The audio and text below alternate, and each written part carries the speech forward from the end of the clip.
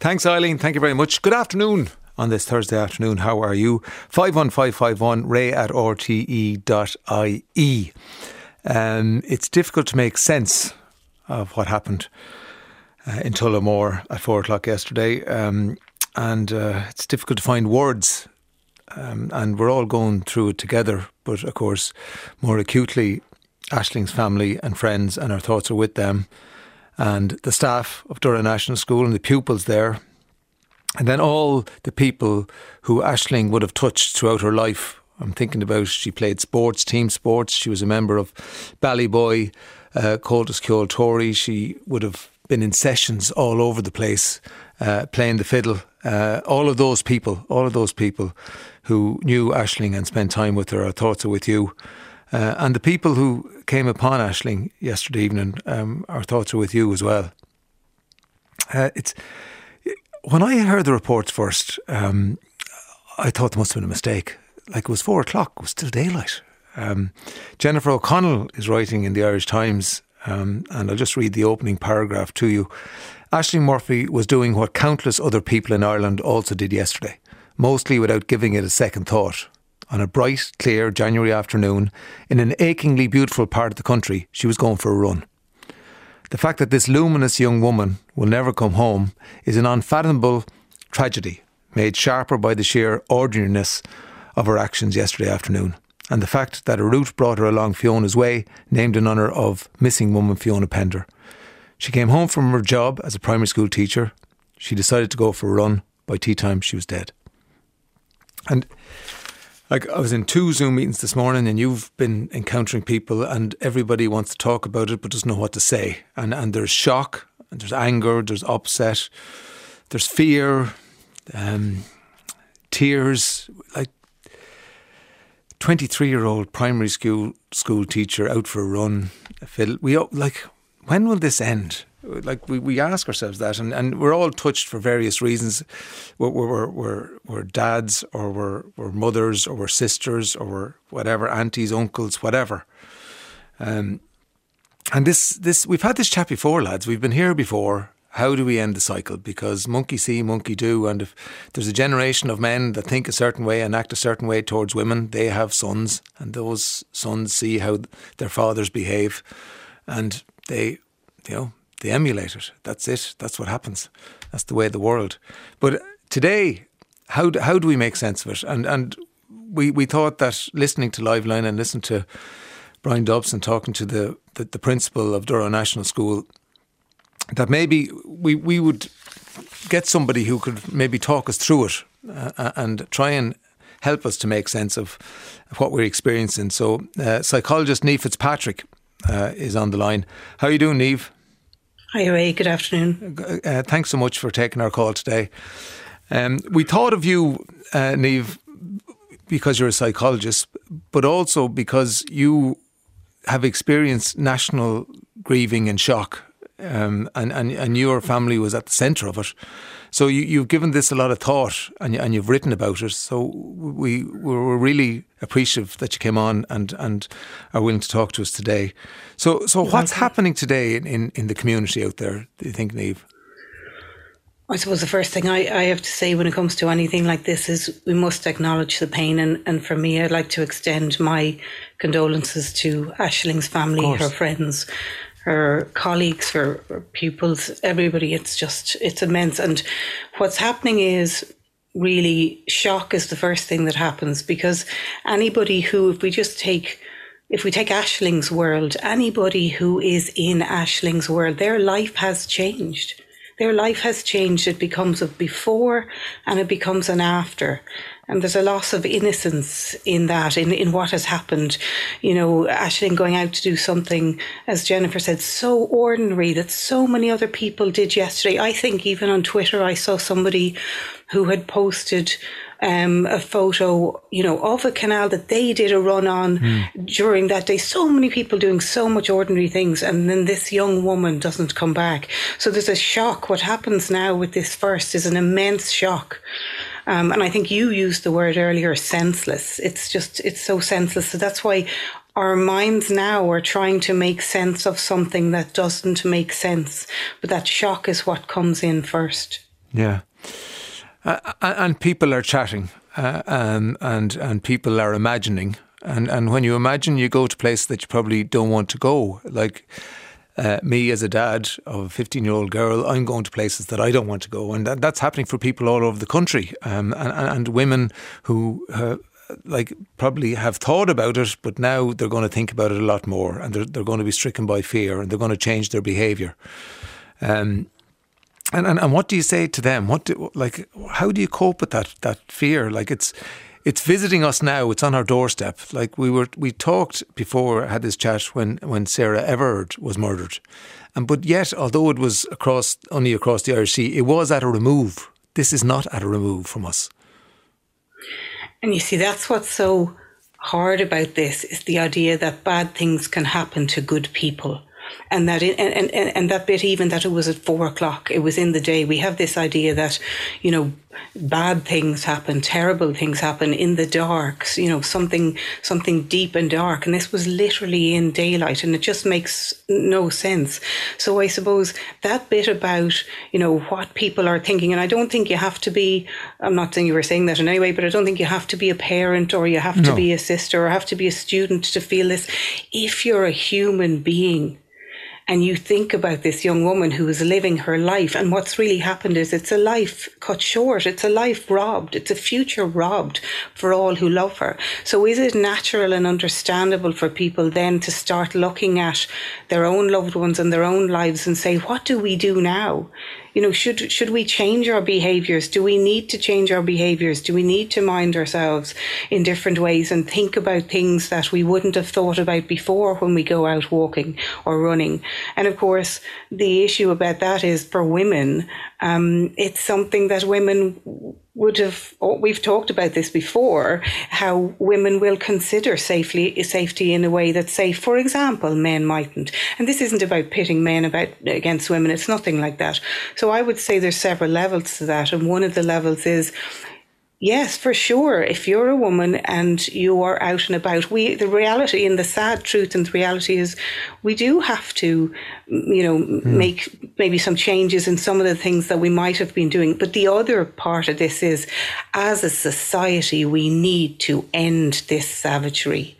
And this is what we must do. We must look and see what are the ways, and that's not my job to do, that's not my place, but what are the ways that we need to make changes as a society in order to be able to have a situation where any citizen can go about their business and be safe in doing so. We must change that. So is it understandable on a human level if people are asking themselves those questions now? Yes, it is. And as a man, and nobody really wants to hear this maybe, but like I feel ashamed and I'm going, why can't we cop on? And cop on is too small a word. And men are, they're going through a bit of, trying to find out what's going on in their heads today. They don't know they maybe don't know the right thing to say to the women in their lives.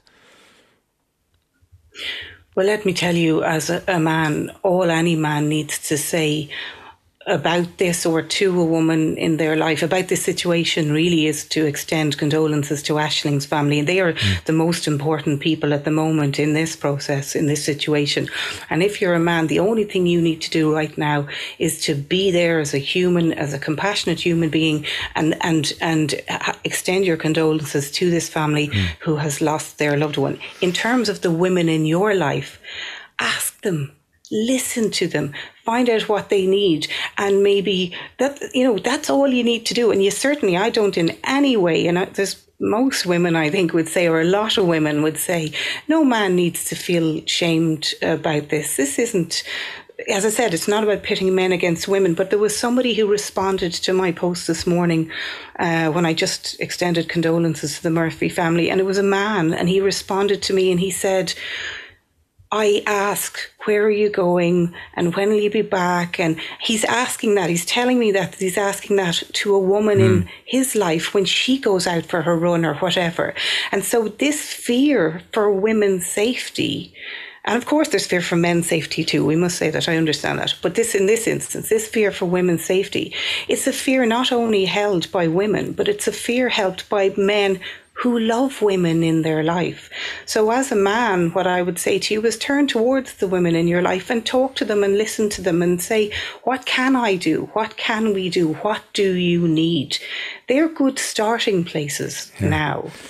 I was just saying that when I was about 6, 7, 8, there was a lady murdered in the locality, Kildare Town, and I still think about that now, 50 years on. So I really am, and I think that's coming through in what a lot of people are saying, obviously, Aisling's family. But the description of her relationship with her pupils, it sounded like a beautiful thing. She was, somebody said, she was their world. Yeah, and you see what happens here in a situation like this is there's such ripples. So Aisling's family love her. I saw somebody texting or writing earlier about that they loved her. They didn't love her. They love her, and they continue and will continue to love her, as well as her colleagues or her students. And so those relationships that those students have with Aisling, that has been cut short, and it's such a defining moment in their lives to this bit I said earlier about how something so bad can happen to somebody so good. So just like you with that situation when you were younger, this is likely to be something that will stay with those children for the rest of their lives as a moment in their lives, because they love Aisling, because she has had such an impact in their short lives even so far. So the ripples of this are immense. Yeah. And interestingly, the school have asked the parents to talk to their children about it, as opposed to, it being said through the school. Yeah. So we need to be there for each other and hug each other, and we need. I think we have these chats every time, and when Gillian Marr was murdered in Australia, we had the chats, and unfortunately things don't seem to change that much. And they're uncomfortable chats, but we need to keep them going all the time if we want to implement real change, I think, in men's behaviour. And it is about changing men's behaviour and attitudes. Yeah. And again, I saw a tweet from Malachy Clerkin this morning, and he had posted an article that he had written about this a year ago. And he said something to the effect of, if we don't acknowledge it, we will never change it. And it's exactly what you say there, Ray. We must speak about these difficult things. We must speak about them. And it's only through speaking about them and that we're going to do something that's going to have a change happen. Whereas I said, every citizen should be able to go out and to live their lives safely. So we must have these conversations. And I do think one other thing that's important to say is, for the Murphy family, knowing that the nation is grieving with them and walking alongside them, they don't feel that same pain. They understand we don't feel their pain, but knowing that they're there and the support and the outpouring is there will be some balm or some soothing that will come to that family from that at some point. So for people maybe feeling now helpless, what can we do? How can we help? The vigils or the cards or the letters or anything like that, or practical things that you might be able to do for them now, they can be huge help for those people who love Aisling, and I think that's important to say. Niamh, thanks so much. Mind yourself. You're welcome. I keep thinking about her class at school today as well. That's from a fellow teacher, R.I.P. Aisling, and I'm so angry that we're still here, says Orla, that we're still having to rethink the ordinary things, that we have to think about running our usual routes. I have a 15-month-old girl, and it saddens me beyond belief that her world is unsafe when it should be safe for her to do the things she loves. Rest in peace, Aisling. Condolences of love to your devastated family. And I've daughters aged 16 and 19. I'm terrified every time they're out after dark. I have to constantly be in touch with them on the phone to make sure they're safe. Such a terrible way to live. And Kate Brennan Harding has been on to say there's a vigil in Galway this evening for Aisling Murphy. And it's anybody who wants to shine a light to come to Ayr Square, 6 o'clock. That's from Kate Brennan Harding. The Ray D'Arcy Show on RTE Radio 1. Email ray@rte.ie. The Ray D'Arcy Show on RTE Radio 1. Now, Georgie Crawford has been on the show before, speaking to us about going through breast cancer after being diagnosed at the age of 32. And that was just months after welcoming her first child into the world, Pia. In those years, Georgie has put all her focus into wellness. This is since her diagnosis, and built a following, sharing her inspirational story and positive mindset. Recently, Georgie announced that after a long road, herself and her husband, Jamie, are going to have a second child through surrogacy. And Georgie joins us now in studio to tell us more. Afternoon, Georgie. Good afternoon, Ray. Thanks for having me. And I'm sure, like the rest of the country, you've been touched by the murder of Aisling Murphy. I think your last guest, Niamh, spoke so well when she said, the nation is grieving today. And I think all women and, of course, men are just devastated, absolutely devastated. There's no words. No, there are no words. You're right. So Pia is what age, your little daughter? She is 4. She's 4, yeah. Right? Okay, you're crying. You're crying there, and that's I shed some tears this morning, and we had 2 tear-filled Zoom calls this morning. It's just there are no words. So you can only imagine what it's like for her family. So Pia is 4, and I was just saying in the intro there. So Pia was what age when you were diagnosed with cancer? She was 7 months. Okay. Yeah. Right. And yourself and Jamie had discussed, I suppose, like people do when they're setting out in life together, what sort of a family they're going to have. And you discussed what? How many? You'd had that discussion, had you? Yeah. So I always wanted a big family. I never had a sister, I have 2 gorgeous brothers, but I always wanted a sister, and I always dreamed that I'd have a few girls. And when Pia was born, I suppose I was one of those people that was always thinking about the next thing in life. And, on my wedding day, I was wondering about when we were going to have children. And then when I was lucky enough to hold my gorgeous baby in my arms, I wondered when I'd have the next. And I suppose life came along and my whole world crumbled, and I suppose I had to really learn the hard way to appreciate every minute and not be so worried about looking ahead all the time. So when I was diagnosed with cancer, my doctors advised me to go into a round of IVF to save some eggs, because we didn't know what impact the chemotherapy was going to have on my fertility. Yeah.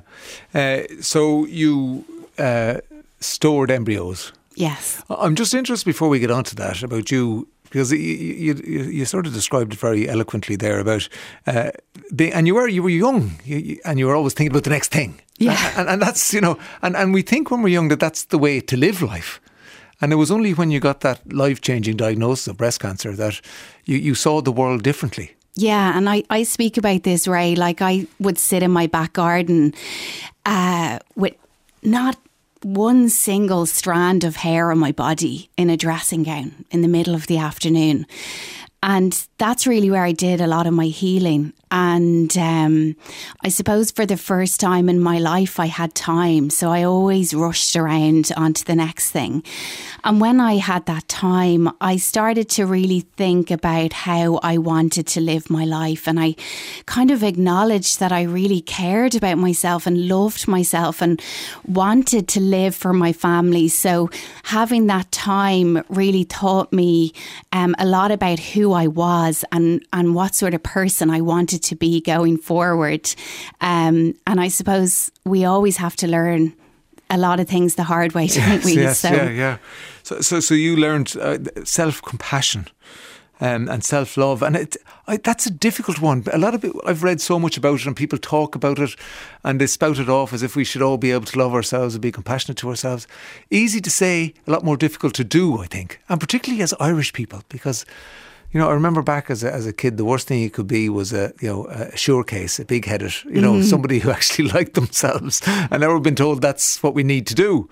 And I suppose as well, like we're so used to taking care of everybody else. And when I became a mum, all my attention went to my baby. I lived on 4 coffees a day. I would look at myself in the mirror before I got sick in the lead up to my diagnosis, and I kept saying that I didn't recognise myself, right, and there was something wrong. And, what's different about me? But I just pushed that thought out of my head again and again because I was in survival mode. I wanted to thrive. I wanted to look like I could do it all. So yeah, I suppose we do look after everybody else all the time. So taking that time to kind of stop and do things for yourself is often a very difficult step for lots of people. And when the chat came up from your consultant that you should do IVF, that makes it sound serious, doesn't it? I remember thinking, I have a 7-month-old baby. How could I possibly go into a round of IVF right now? And Jamie, my husband, is so supportive and incredibly amazing. And he said, like, I really think we should do it. And I'm a bit more of a risk taker. I was like, I'm sure we'll be fine. I'll be grand. And he was like, I really think, Georgie, you should really consider this. And I'm really glad we did. We went into the IVF. I said, okay, if you do all the reading up about things, you line up the injections. I was like, I'm dealing with the cancer. I can't even think about this. So it was a real great bit of teamwork, and I felt really lucky to have his support around that time, because if I was, say for example, if I had been single, I don't think I would have done it. And the thinking is that the treatment, is it the cancer treatment affects your fertility? Yeah, so my ovaries had an 80% chance of survival through the chemotherapy, and I thought they were pretty good odds. So, doing the IVF, and we had a 6-week window between my surgery and the chemotherapy starting. So we did have time to do it, which not all people get. So we just decided to go for it. Okay. And I'm really glad we did. Okay, so you did well with the cancer. Yes. Yes, yeah. So where are you at now? So they don't really like to use the term cancer-free a lot, I've realised from doctors. But I had my latest scan in November, and technically I suppose you could say I'm 4 years cancer-free at this point. Okay. Now, what options do you have then when it comes to having another child? So I was put on a drug called tamoxifen in my recovery. So in October 2018, I went on a cancer drug called tamoxifen.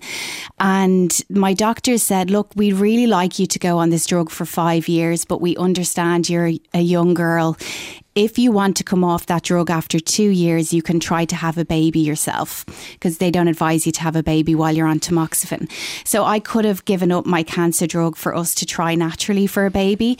But during the first lockdown, myself and Jamie, and I sat down with my mum and my stepdad, and we really had a good chat. And I said, look, I'm not comfortable coming off my cancer drug. And I was so supported in that decision. So we decided to look at other options. Okay. And those options, as they were laid out in front of you, were what? Surrogacy, I suppose adoption. I suppose, like, I'll be really honest with you. I used to look around at people and wonder if maybe I could ask them to carry a baby for me. But under the legislation in Ireland, if we did domestic surrogacy, that lady would be the mother of the child. So it didn't feel like a safe thing to do. It didn't feel like a fair thing to ask anybody to do. So we decided to pursue international surrogacy. So you were eyeing up people, unknowns to them. Waiting for someone to offer. Yeah. And we'll talk more about the legislation around surrogacy in Ireland, which is nil, in a moment. But first, your story. So the options then, when you put in surrogacy into Google, what comes up? Ads, I would imagine, for various clinics, do they? Do you know what, Ray? I never Googled it. Did you not? I Googled breast cancer when I was waiting for my results, and I literally collapsed that night. And I haven't referred to Google for something like that since. So I started to talk to people, and I was interviewing a podcast guest, and she gave me the name of a solicitor in Ireland called Annette Hickey, who is a guardian angel for many families around the country. And I decided to just talk to Annette. She has the experience in this area. So Annette kind of talked us through everything, put us in touch with clinics, and we went from there. Okay. So where were your embryos being stored? They were in the Beacon. In the Beacon, right. Yeah. And they're frozen at some ridiculously low temperature, and they're there. Yeah. Do you have to pay for them to keep them? Yes, Yes. we get a bill every year. It's not huge, not too huge. Yeah, But okay. So in speaking to Annette, and she probably put you in touch with other people, you found your way to Ukraine. yeah, especially through Rosanna Davison as well, sharing her story. When I heard that she went to Ukraine, I thought, oh, maybe this is an option for us, because I hadn't really heard anybody else speaking about it. So, we decided on Ukraine, and in August, after really pursuing it for 8 months and getting the paperwork in order, our embryos made their way to Ukraine. They were brought over by 2 guys. We got the report who came to Ireland, collected them and brought them over for us. On a plane? Yeah. They go on as far as I know, on normal flights. Right. Do they put, I'm just intrigued by this, do they book a seat for them, or are they in the hold? They may sit on their laps. Oh, they may not sit on their laps, okay. But we got the report to say like they didn't go through the x-ray machines or anything like that. Right. We got the name of the 2 guys. I Googled them and I looked them up. But I couldn't quite believe that my 6 little embryos had made this. You know, I sit at the traffic lights outside the Beacon all the time, and I look up and I think of my embryos, and I couldn't believe that they had come out of that hospital, sat at the traffic lights and made their way all the way to Ukraine. And I didn't expect to feel as emotional as I did that day. I didn't expect to feel anything that day, but I kind of crumbled around that time. And then the surrogate mother, how is that selection process done? So our clinic in the Ukraine, they have a number of surrogate mothers, and they're evaluated and psychologically assessed, and then you are presented with a surrogate mother. And, you know, they had said to us, you know, people don't usually say no when we give them a surrogate mother's profile. And Annette had said to me, you know, you'll know when you see this lady if she's the right one for you. And she was absolutely right, because I just knew. Have you met her? I haven't met her. Right. I probably won't meet her until she's delivering our baby. That's a big thing, isn't it? Yeah, well, we'll meet on Zoom, and we'll be there for the scans via video link. But the first time I will probably meet this lady is when she will hand me my child. Okay. And do you know, has she acted as a surrogate before? She has. She has, right. And she is paid by the clinic. Well, you pay her. Yeah, yes. So it was really important for me to know that this lady would be treated well. And I have to say, when I found out that she had been through this process before, it was really very reassuring to know that she had obviously had a nice experience and had come back to do it again. Do you know anything of her circumstances? Yes, so she's got children. So in Ukraine, surrogate mothers have to have their own child before they can become a surrogate. She told us about her job, the reason why she's doing it, what, the atmosphere in her family is like, in her home, who supports her. I really didn't expect to feel as connected to this lady as I did, but after reading her profile, I just felt like she was an angel that had come into our life. And she was matched to you as recently as December, was it Christmas Eve or the day before? 23rd, the day before Christmas 23rd Eve. of December. Yes. So you have her name, you have her photograph, you'll be contacting her on Zoom. And when does the implantation process begin? Within the next 4 weeks. Okay. Yeah, so please God, then she'll be scanned after 2 weeks. We'll see, if it was successful, and hopefully we will have a baby by the end of the year. Please God. Right. It's nearly surreal, isn't it? That all of this is happening at a good distance from you, but it's you and Jamie's embryo, your genes, all the way over in Ukraine in this woman. Yeah, I remember when I was pregnant with Pia, and I always go to bed before Jamie, and he used to wake me up when he was going to bed and say, when was the last time you felt her kick? And I would say, oh my God, will you just leave me alone? I'm just trying to sleep here. And I'd say, 20 minutes ago. So now when I think that I will be going to bed at night and my baby will be in somebody else's tummy in a different country, it's hard to know how I'm going to feel. Yeah. It's difficult to imagine. You won't know until you're there. Yeah, and I think... And it's not an experience you can talk to many people about. No, and I think as well, with my cancer journey, there's so many unexpected emotions that come with every step of a cancer journey that, I thought when I finished chemotherapy that I'd jump up out of the seat and be so happy and think that it was over, but it wasn't. And, you just leave and you put your ticket in the machine and you drive home and nothing really changes. So I know that there's going to be so many emotions that are unexpected along this journey too. And you have to cope with those and navigate through them.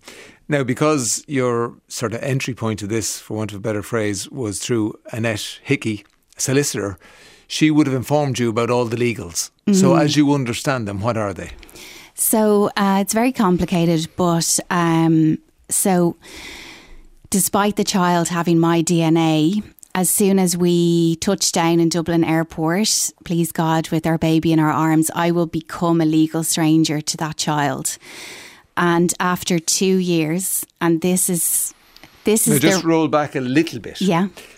What happens in Ukraine before you leave with the baby, everything going according to plan? Yeah. So do they do any sort of legals on it? Yeah. So Jamie will do a DNA test to make sure that 99.9% the baby he is the father. And once we get the DNA test, we're issued with emergency papers to get home. Right. And why aren't you, what doesn't it want to do a DNA test on you? I don't know. In Ukraine, I will be the child's mother, so the surrogate has no legal right to our child. So I think it must be something to do with the fact that coming home here, Jamie is the father on the birth cert. And then I have no legal relationship with the child. So, correct me if I'm wrong here. So you land in Dublin Airport. Jamie has scientific proof that he is the biological father of this child. Yes. He hasn't given birth to it. No. No. And you are, as you say, a stranger in the eyes of the law. Yeah, and that's despite, that child is the same as Pia in terms of me and Jamie. Yes. Yeah. Yes. You're married. Yes. Gene pool, all that sort of thing. Yes. Yeah. But in the eyes of the law, not. Very, very different. Yeah, so in the eyes of the law, I have nothing to do with that baby. And then after 2 years, with Jamie's permission, I can apply to be a guardian of the child. Now, what is the difference between a guardian and being a parent? So a guardian is when you're 18, then that relationship ends. So you become a legal stranger again. So if you're a parent, you're forever a parent. But if you're a guardian, that contract, I suppose, is up when that child turns 18. And that has implications for inheritance down the road and all that sort of thing. Yes. Could you adopt the child? At the moment, no. Because Annette, I was on the phone to Annette yesterday and she said that adoption is not recognised until there is surrogacy legislation. Okay. And I've been looking at surrogacy legislation. There's a bill in place since 2017. And in that bill, if I understand it correctly, there's no planned legislation for people like yourself who go through a surrogacy process in a different country. Yeah. Is that your understanding as well? Yeah, so I know that there is now a joint Oireachtas committee set up. They're looking at recognising international surrogacy. That process is going to start in February and it could take up to 3 months. So this is why I decided to come out and talk about the surrogacy because, I thought it was really important. I'm supported by so many women and within my Good Glow community, and I just felt like this is too much of an issue not to say something. Okay, now they do plan all sorts of legislation around surrogacy in Ireland, and if that was in place when you and Jamie were deciding what to do, you could have done it here. So you wouldn't have had to go to Ukraine. Yeah, but as it stands, it's very unsafe. Yeah. So the greatest minds, legal minds and medical minds, got together back in 2005, and they put together the report of the Commission on Assisted Human Reproduction. So it's April 2005. I'm just looking at the cover sheet there. So that's 17 years ago in a couple of months. Yeah. So it's not as if this has come as a surprise to anybody. We all knew the world was changing, and what people could do and would do to have a family was changing. And yet, 17 years on, we still have no legislation. It's a legal void. Yeah. And I think, Ray, I'm in a very happy marriage, but who knows what may happen. And this is the reason why I wanted to say something about it, because how many women have been left or are being left in a really vulnerable and helpless situation yet again. I used to trail run, in the mountains. I don't do that anymore. I don't feel safe. I'm coming home with my baby in my arms, and I don't feel like I have any protection.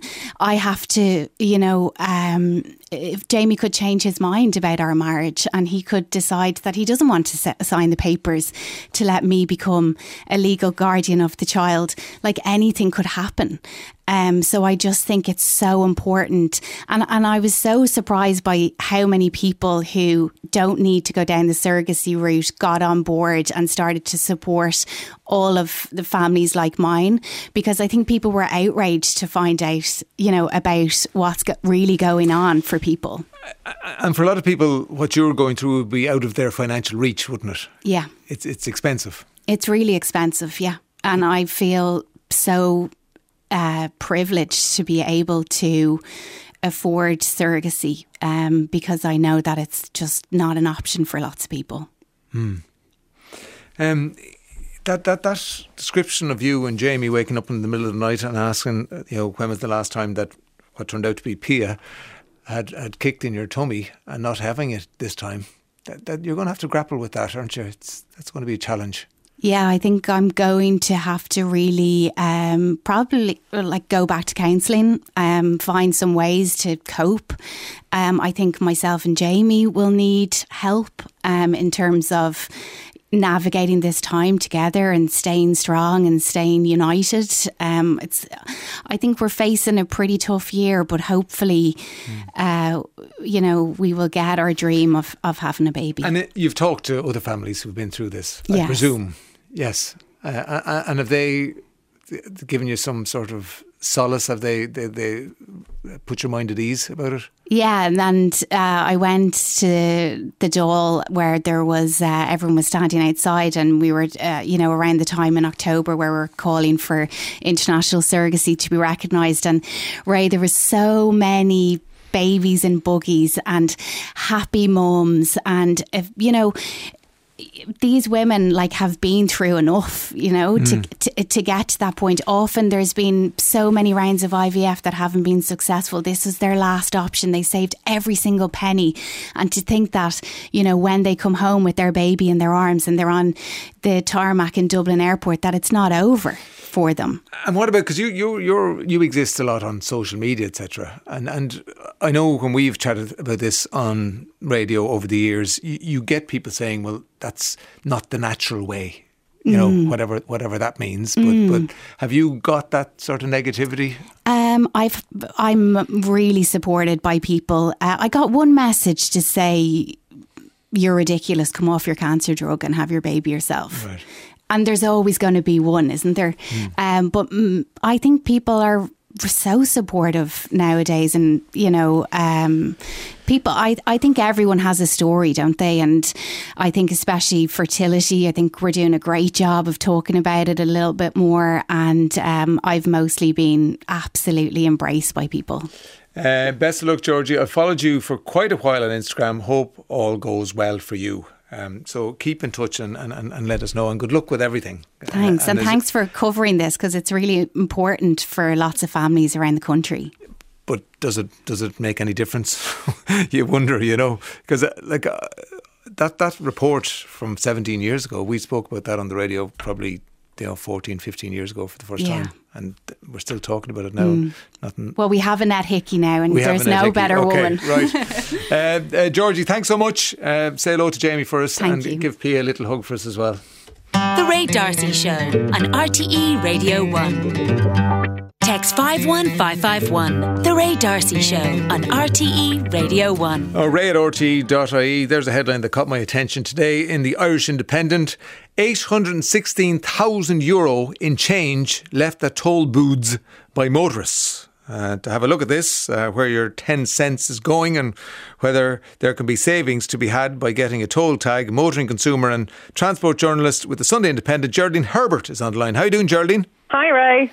See, I was one of those people who thought that when I threw the €2 in for the 170 toll, that I should have got a thumbs up or a smile or something, in return, but I got nothing. And I know, it's terrible, isn't it? And you're not alone. I mean, 816,000, it's an extraordinary amount of money. Now, that actually breaks down in terms of 429,000 in 2020 and 387,000 from January to October of last year. And the most lucrative road for the excess tolls was the M1 motorway. Now, that's the road that connects Dublin to Dundalk, and 143,000 was left at the toll gates by drivers there. And this is now in the coffers of the Transport Infrastructure Ireland? No, it's not actually Transport Infrastructure Ireland, because I was in touch with them. They said it's actually with the operators. Now, what the operators do with this excess money, I have no idea. I have tried to find out, but I haven't got an answer yet. But that's where it is. It's with each of the operators. That's a good chunk of cash, isn't it, Geraldine? 816,000. It's a huge amount of money. It's amazing. But it's probably very small amounts that each person is leaving. Yes. But it certainly adds up. And something constructive could be done with it. Now you've been looking at the various tolls around the country. Have they all been rounded up, or will we continue to give them more than we should? No, you see, there was toll increases, price increases this year. Now, this was the first time since 2013, but this will probably put a stop to it, because a lot of the reason I'd say there was such an amount left behind was a lot of the tolls were €1.90. Yes. Now, most people, Ray, are not going to go with a handful of change to the toll booth. You're probably going to go with a €2 coin. So you can see how that happens. Now, most of those are €2 from January the 1st, and also the M4 was €2.90. Again, you're probably not going to have the €2.90, you're going to have 3. So hopefully the toll charges are actually good news, because we probably have been paying them in advance anyway. And what's the most efficient way to pay your toll? Well, if you're on the M50, definitely the best way is to use a tag, because you'll pay €2.10 per journey, or per going through the toll. Whereas if you have a video account, it'll cost you €2.70, and if you just pay as you go, it'll cost you €3.20. So there's a big difference there. And of course, that I was saying at the meeting this morning that there's a smugness, because when you go down the country and you can go into the right lane, the express lane, and you just and you're fast and it's quick and everything, and you don't have to worry. But what I find extraordinary when you do go down the country, because you get so used to the M50 and not having to deal with anyone, is there's still toll plazas that don't take cars. Right. Okay. Oh. Yeah. So the M8, the Limerick Tunnel, and the East Link Bridge, and I'm sure there are drivers who may not use those at all and might use them once in a blue moon on a holiday or something, and have no idea that that's the case. I would have thought that all toll plazas in Ireland would take a card. Now name those again, because we're at the end of this 2-year lockdown, and cash in our pockets has become less and less, hasn't it? That's exactly it. That's what I'm thinking. So the M8, the Limerick Tunnel and the East Link Bridge do not accept card payments. And what happens then if you rock up to one of those? But I'm thinking about the East Link there, because you're sort of stuck there. You can't go anyway. And you don't have the cash. You present your debit card. They say we don't accept those. What happens then?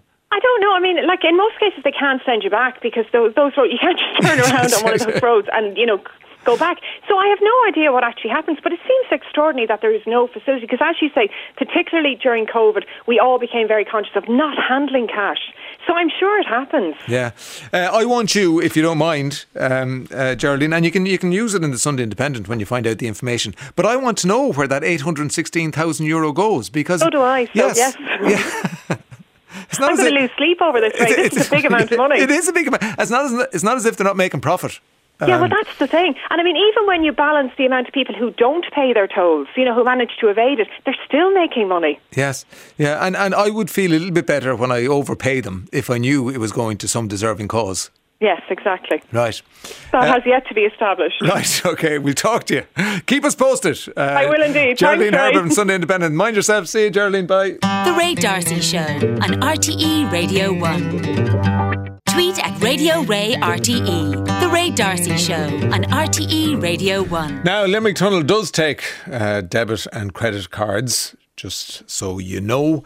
Now, we will be doing the quiz today. We're going to do it about 4:15, so we're looking for 2 people to come on and take part in our Reeling in the Ears quiz. We've bit the songs, TV shows, movies, news reports, and we're looking for 2 people to answer questions on 3 clips that they will hear in their ears. We call it our Reeling in the Ears quiz, and there is a prize. And this week, the lovely people at the Wilder Townhouse have offered us a stay to give to you. The Wilder, one of Dublin's finest residence-only townhouses, is nestled in beautifully manicured gardens close to the famous Ivy Gardens and nearby St Stephen's Green, up there around Harcourt Street.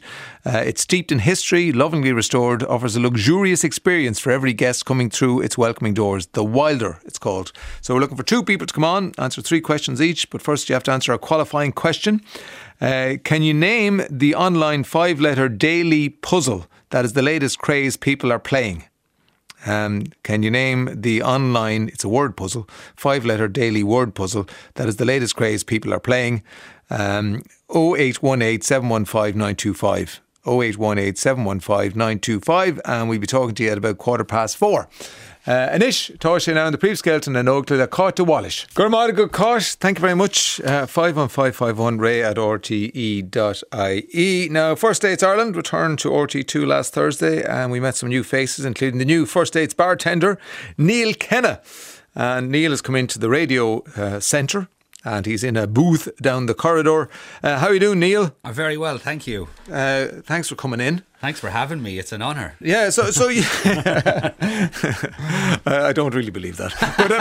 But you young people and your false compliments. Thanks for young. So you've been flirting with First Dates for quite some time, Neil. Yes, not intentionally though. It just kind of happened, I guess, most of the time. So you did you audition for or try out for the bartender a number of years ago? A few, like many years ago, about 5 I think it was. A manager at the time asked me if I would go on as a waiter. And I said, yeah, sure, of course. And then he comes back to me the next day and he's like, oh, you can't go on because I have to go to Electric Picnic. So I was like, all right, okay, that's grand. There's my dreams ruined. And that was kind of it. And then I actually applied to go on the show as a dater this year, back in March it was, for the crack, because I was like, here, put your money where your mouth is. I'm that type of person. When I go on and you see reality TV, I'm like, oh, I could do that. Right. I could easily do that. And then this time I kind of did, and then I was going on as a dater, and then they asked me to try it for the bartender position. How does one do that? How does that audition go? So they just asked me to send in a video of me making a cocktail. And my friend recorded it for me, and I just sent it on through. Then that was it. I didn't even make a cocktail. I just randomly put some stuff into a cocktail shaker and just started shaking and talked. There was a series of questions I had to answer while I was making the cocktail, just to prove you could do 2 things at one time. Absolutely. So you had to channel your best Tom Cruise then, is that I did indeed. Yeah. Did you watch that? Did you watch that movie for inspiration? Many moons ago, yeah. It's why I became a bartender. Is it? No. Didn't think so. Where are you originally from? I'm originally from Durrow in County Laois. Aha. Yes. County Laois, yeah. And you've been a bartender since when? What age are you, Neil? I am 37. See, because you're not in front of me, I can't. I look 27. Right. Okay. So now you're in a situation where they know that you wanted to be a dater, but you're the barman. I know. You see what I'm saying? I know, yeah. And your positioning as barman gives you, like, not first dibs, but it means that you see everything that's going on. Yeah. Yeah. I'd probably get the sloppy seconds, well, because if it doesn't work out on their date, I'm still there, you know. Really? Yeah. Yeah. I'm just wondering then, so can you predict, I know you've recorded your first series of it, can you predict what what dates are going to work out? Have you had a good success rate on that? No, I've only seen the one, but like, I mean, even the couple that were on the first, I thought they would, and they didn't. They only kind of were keeping in touch. But I think, when you're having a few drinks and that, I think, when you wake up the next day, then it's probably, you probably have a different view on it. Yeah. Maybe, but there's a few that when they do come on, I'm like, please say that you're still together. Do you know what I mean? I really am. Yeah, you're hoping, you're rooting for them. Definitely. You're rooting for them. Yeah. So where did the other guy go? Ethan? I have no idea. Right. I just figured that they couldn't find a match for me, so they put me in behind the bar. And you continue now, because you're going to have a high profile now. Yes. Yeah, you've thought about that, have you? I did not. I didn't have time to think about it, and it kind of all kicked off last week, and then it kind of became a reality. It was like, oh God, I was kind of everywhere. Do you know what I mean? Yeah. So yes, and I didn't anticipate for that, I guess. And tell me, you're 37. Yes. And you were going on first dates. This is where the little session starts, the little therapy session.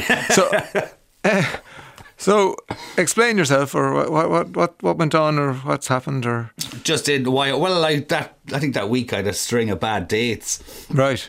And then an ad came up on my Instagram to apply for the show, and I just kind of went for the crack, and I didn't think I'd get any farther, to be honest. Is it a difficult profession, being a barman, to hold down a relationship?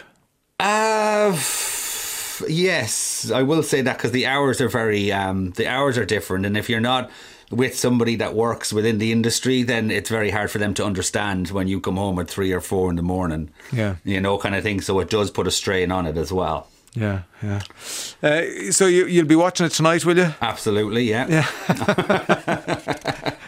So this is the second one tonight on RTE2. So you don't have a tradition, but will you be on your own? Will you a takeaway? Or what's the story? You kind of have to be on your own with the COVID crack. Do you know what I mean? That.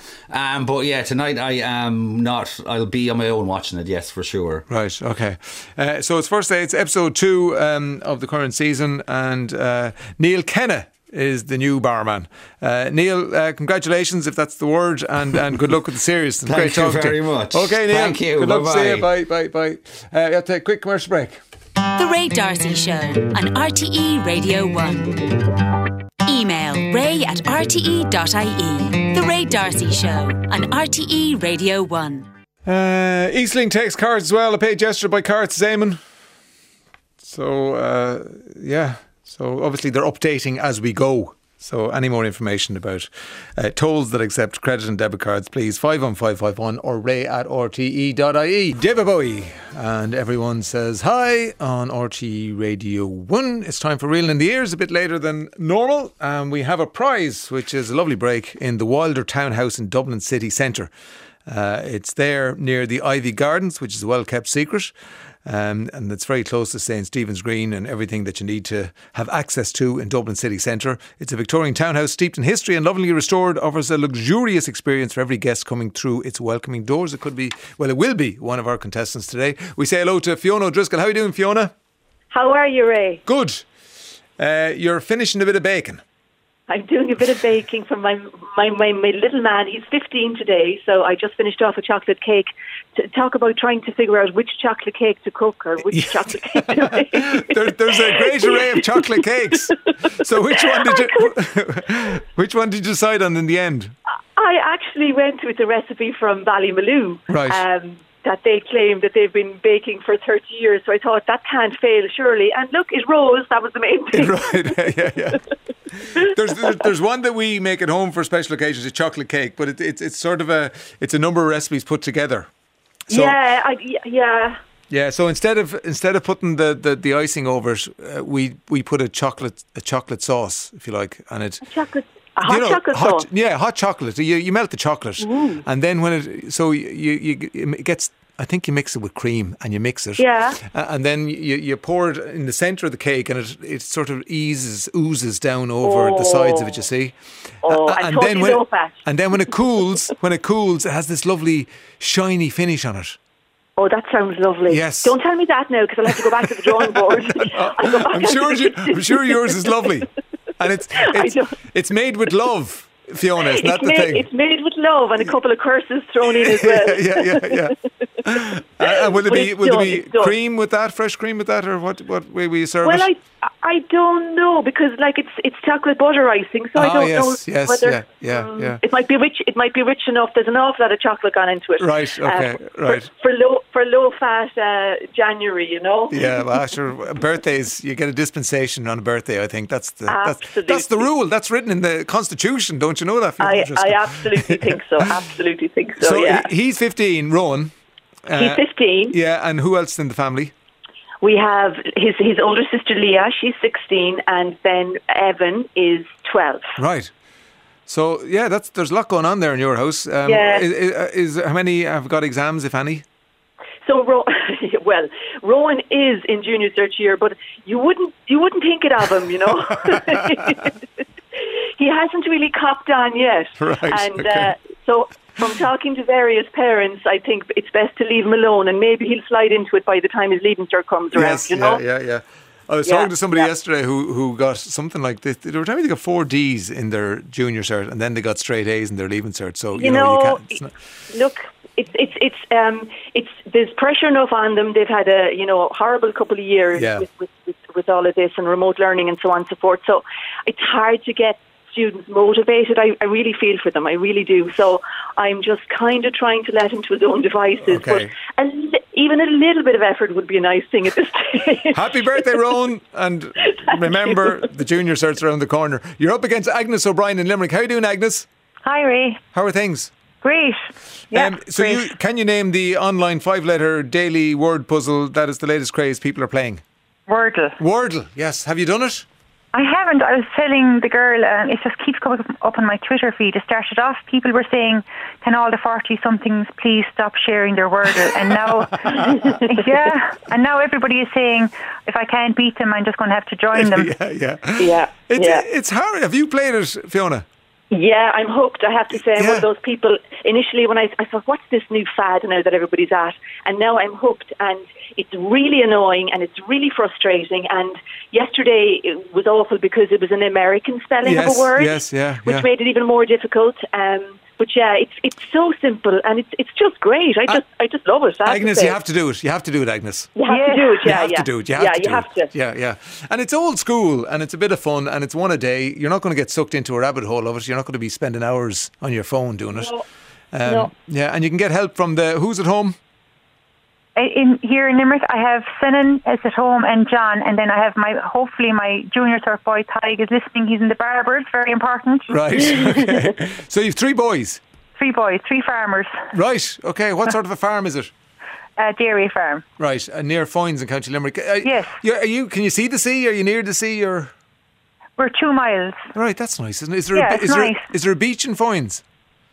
There is a stony beach. Port is very busy. Right, okay. Yeah. So if you're going to the beach for a day, you'd travel elsewhere. Is that what you're saying? Go to Ballybunion. Ballybunion. Oh, yeah, just down the road in Kerry. Yeah, of course, North Kerry, yeah. Okay, now, you know the deal. So it's reeling in the ears. We've 3 clips each for you. If you go for a long clip, you get 1 point. If you go for a shorter clip, it's more difficult, so you get 2 points. And whoever has the most points at the end gets the prize. So good luck to you both. Fiona in Sandy Cove and Agnes in Limerick. And we go to Fiona in Sandy Cove first. So the year is 1987, Fiona. Okay. I don't know if that's good or bad in your world. And we're starting in the movies. So would you like a long clip or a short clip? Short clip. Short clip. Okay. So you're going for the 2-pointer. In 1987, this movie starred Robin Williams as a morning radio DJ working for the US Army during the Vietnam War. Can you name the movie for 2 points? And here's your short clip. Hey, is it a little too early for being that loud? Hey, too late. Yeah, so that's Good Morning Vietnam. It is Good Morning Vietnam, yes. 2 points. Yeah. Well done. Now, Agnes. Yes. Still in 1987, still at the movies. Would you like a long clip or a short clip? Short. Short, okay. Steve Martin and John Candy star as an unlikely duo trying to make it home during the holidays. Can you name this 1987 comedy? And here's your short clip for 2 points. You spilled beer all over the bed, you smoke, you mess up the bathroom. Well, who let you stay in the room? Oh, I know it. So, Steve Martin, John Candy, an unlikely duo trying to make it home during the holidays. Oh. Any ideas? No. No, sorry. No. It's modes of transport, as in planes, trains, and automobiles. That's what we're looking for. Okay. Right, Fiona, second question for you. It's music from 1987. So, do you want to go long or short? Short. Short again, right, okay. So this song was a huge hit in 1987 for an Irish band. So we need the name of the song or the name of the band, and here's your short clip for 2 points. So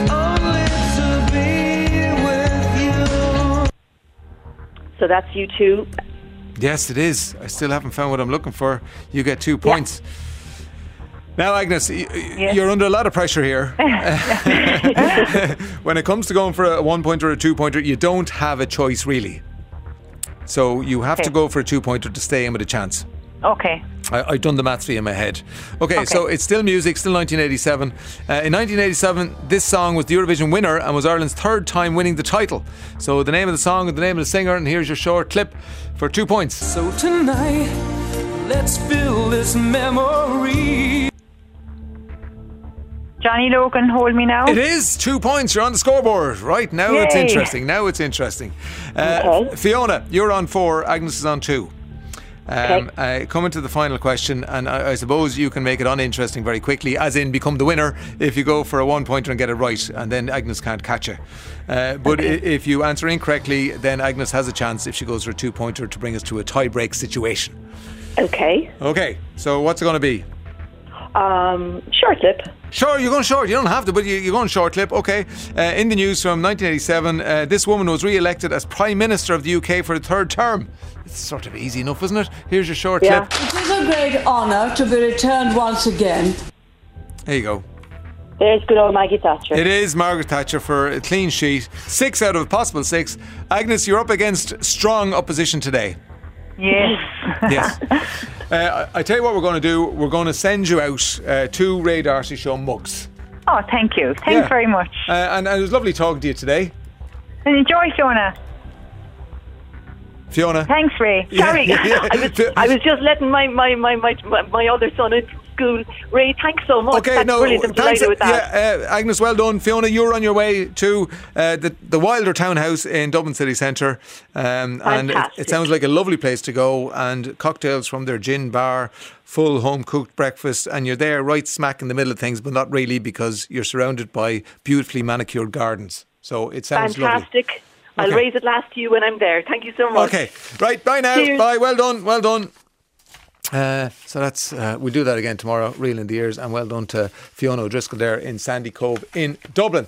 Now, we were talking with Niamh Fitzpatrick at the beginning of the show about the murder of Aisling Murphy, and we got loads of reaction to that, and we can't get to all of it, but let's see what we can do just before we go, before drive time. Is every woman bawling her eyes out today for that gorgeous girl? Let us have chats with the men in our lives. We cannot continue living in fear. That's a retired heartbroken teacher in Tip. There will be a vigil for Aisling in Tullamore Town Park, County Offaly, tomorrow, Friday, the 14th of January at 4 o'clock. Spread the word. And that comes in from Clodagh Lowry. And I just said to my 18-year-old son, men have to call it out if someone else is taunting girls. And he said, well, of course, ma'am, surely most men know that. But really, I wonder, do they, says that person. And I'm crying all day thinking about Aisling Murphy, and would like her family to know I feel their pain. What a beautiful young woman. So very sad. I have a granddaughter same age, and I'm so worried for her safety. R.I.P. And Therese says, as I walk my routine walk, my tears are streaming down for Aisling and her family, as our everyone around the country is. I feel everyone is grieving for Aisling. That's Therese. And my wife's name is Aisling. My son's girlfriend's name is Aisling. My daughter is the same age as Aisling Murphy. I'm driving around the country today and I'm pulling over every hour to have a good cry for myself. Please let her family, friends and community know that we are all behind them. From a heartbroken man. God bless Manon Ahern. And Just thought that, yes, it's great that women will meet in Dublin at 4 o'clock tomorrow, but I think it would be a good idea to have the good men of Ireland meet and walk for the same reason. I'm sure they would love to be involved. Lots of them are. Married, have partners, wives, children, female friends, etc. We need to include these men in their way, whatever way they choose, says Fiona. And I'm sure the vigils that have been organised aren't excluding men, and men definitely should go along to the various vigils that are happening tomorrow at 4 o'clock around the country. My youngest daughter, who is very similar in age to Aisling, regularly goes out for a walk, often after dark, somewhere in South Dublin. I'm always a little nervous about this, but she never seems to be put out, and I keep wondering if the rare event will happen to her. So shattering happened to Aisling and to many other women. Ironically, my 5 years older son was genuinely scared on the same beat a few months ago when he thought he was being followed, despite him taking measures to shake the follower. In the end, it seemed to be innocent, but it wasn't 100% certain. And my strong and fast son was definitely not the better for the experience. The follower was certainly not aware about how to put people's mind at rest. Yeah, see, we have to think about how our behaviour affects other people. Can you please tell me the name of the piece of music the Trad Air played immediately after your chat with Niamh Fitzpatrick? It was so reflective and apt for the day that's in it. I can't get the image of Aisling out of my mind. Such a sad, sickening and senseless act. She had so much to offer. Her whole life cut off in its prime, says Catherine. And can we do a countrywide show of solidarity at 4 tomorrow? Yes, we can. And we're thinking about how we can involve our listeners in that tomorrow. The piece of music was a piece of music by Colin McAnumra, and it's called Emer's Dream in English, but Colin McAnumra is an Irish speaker. So on the album listing, you will see it as Aisling Emer. Aisling Emer is what it's called, and we'll just play out on a bit of that, and then we're going to drive time with Cormac and Sarah. It's the Ray Darcy Show on RTE Radio 1.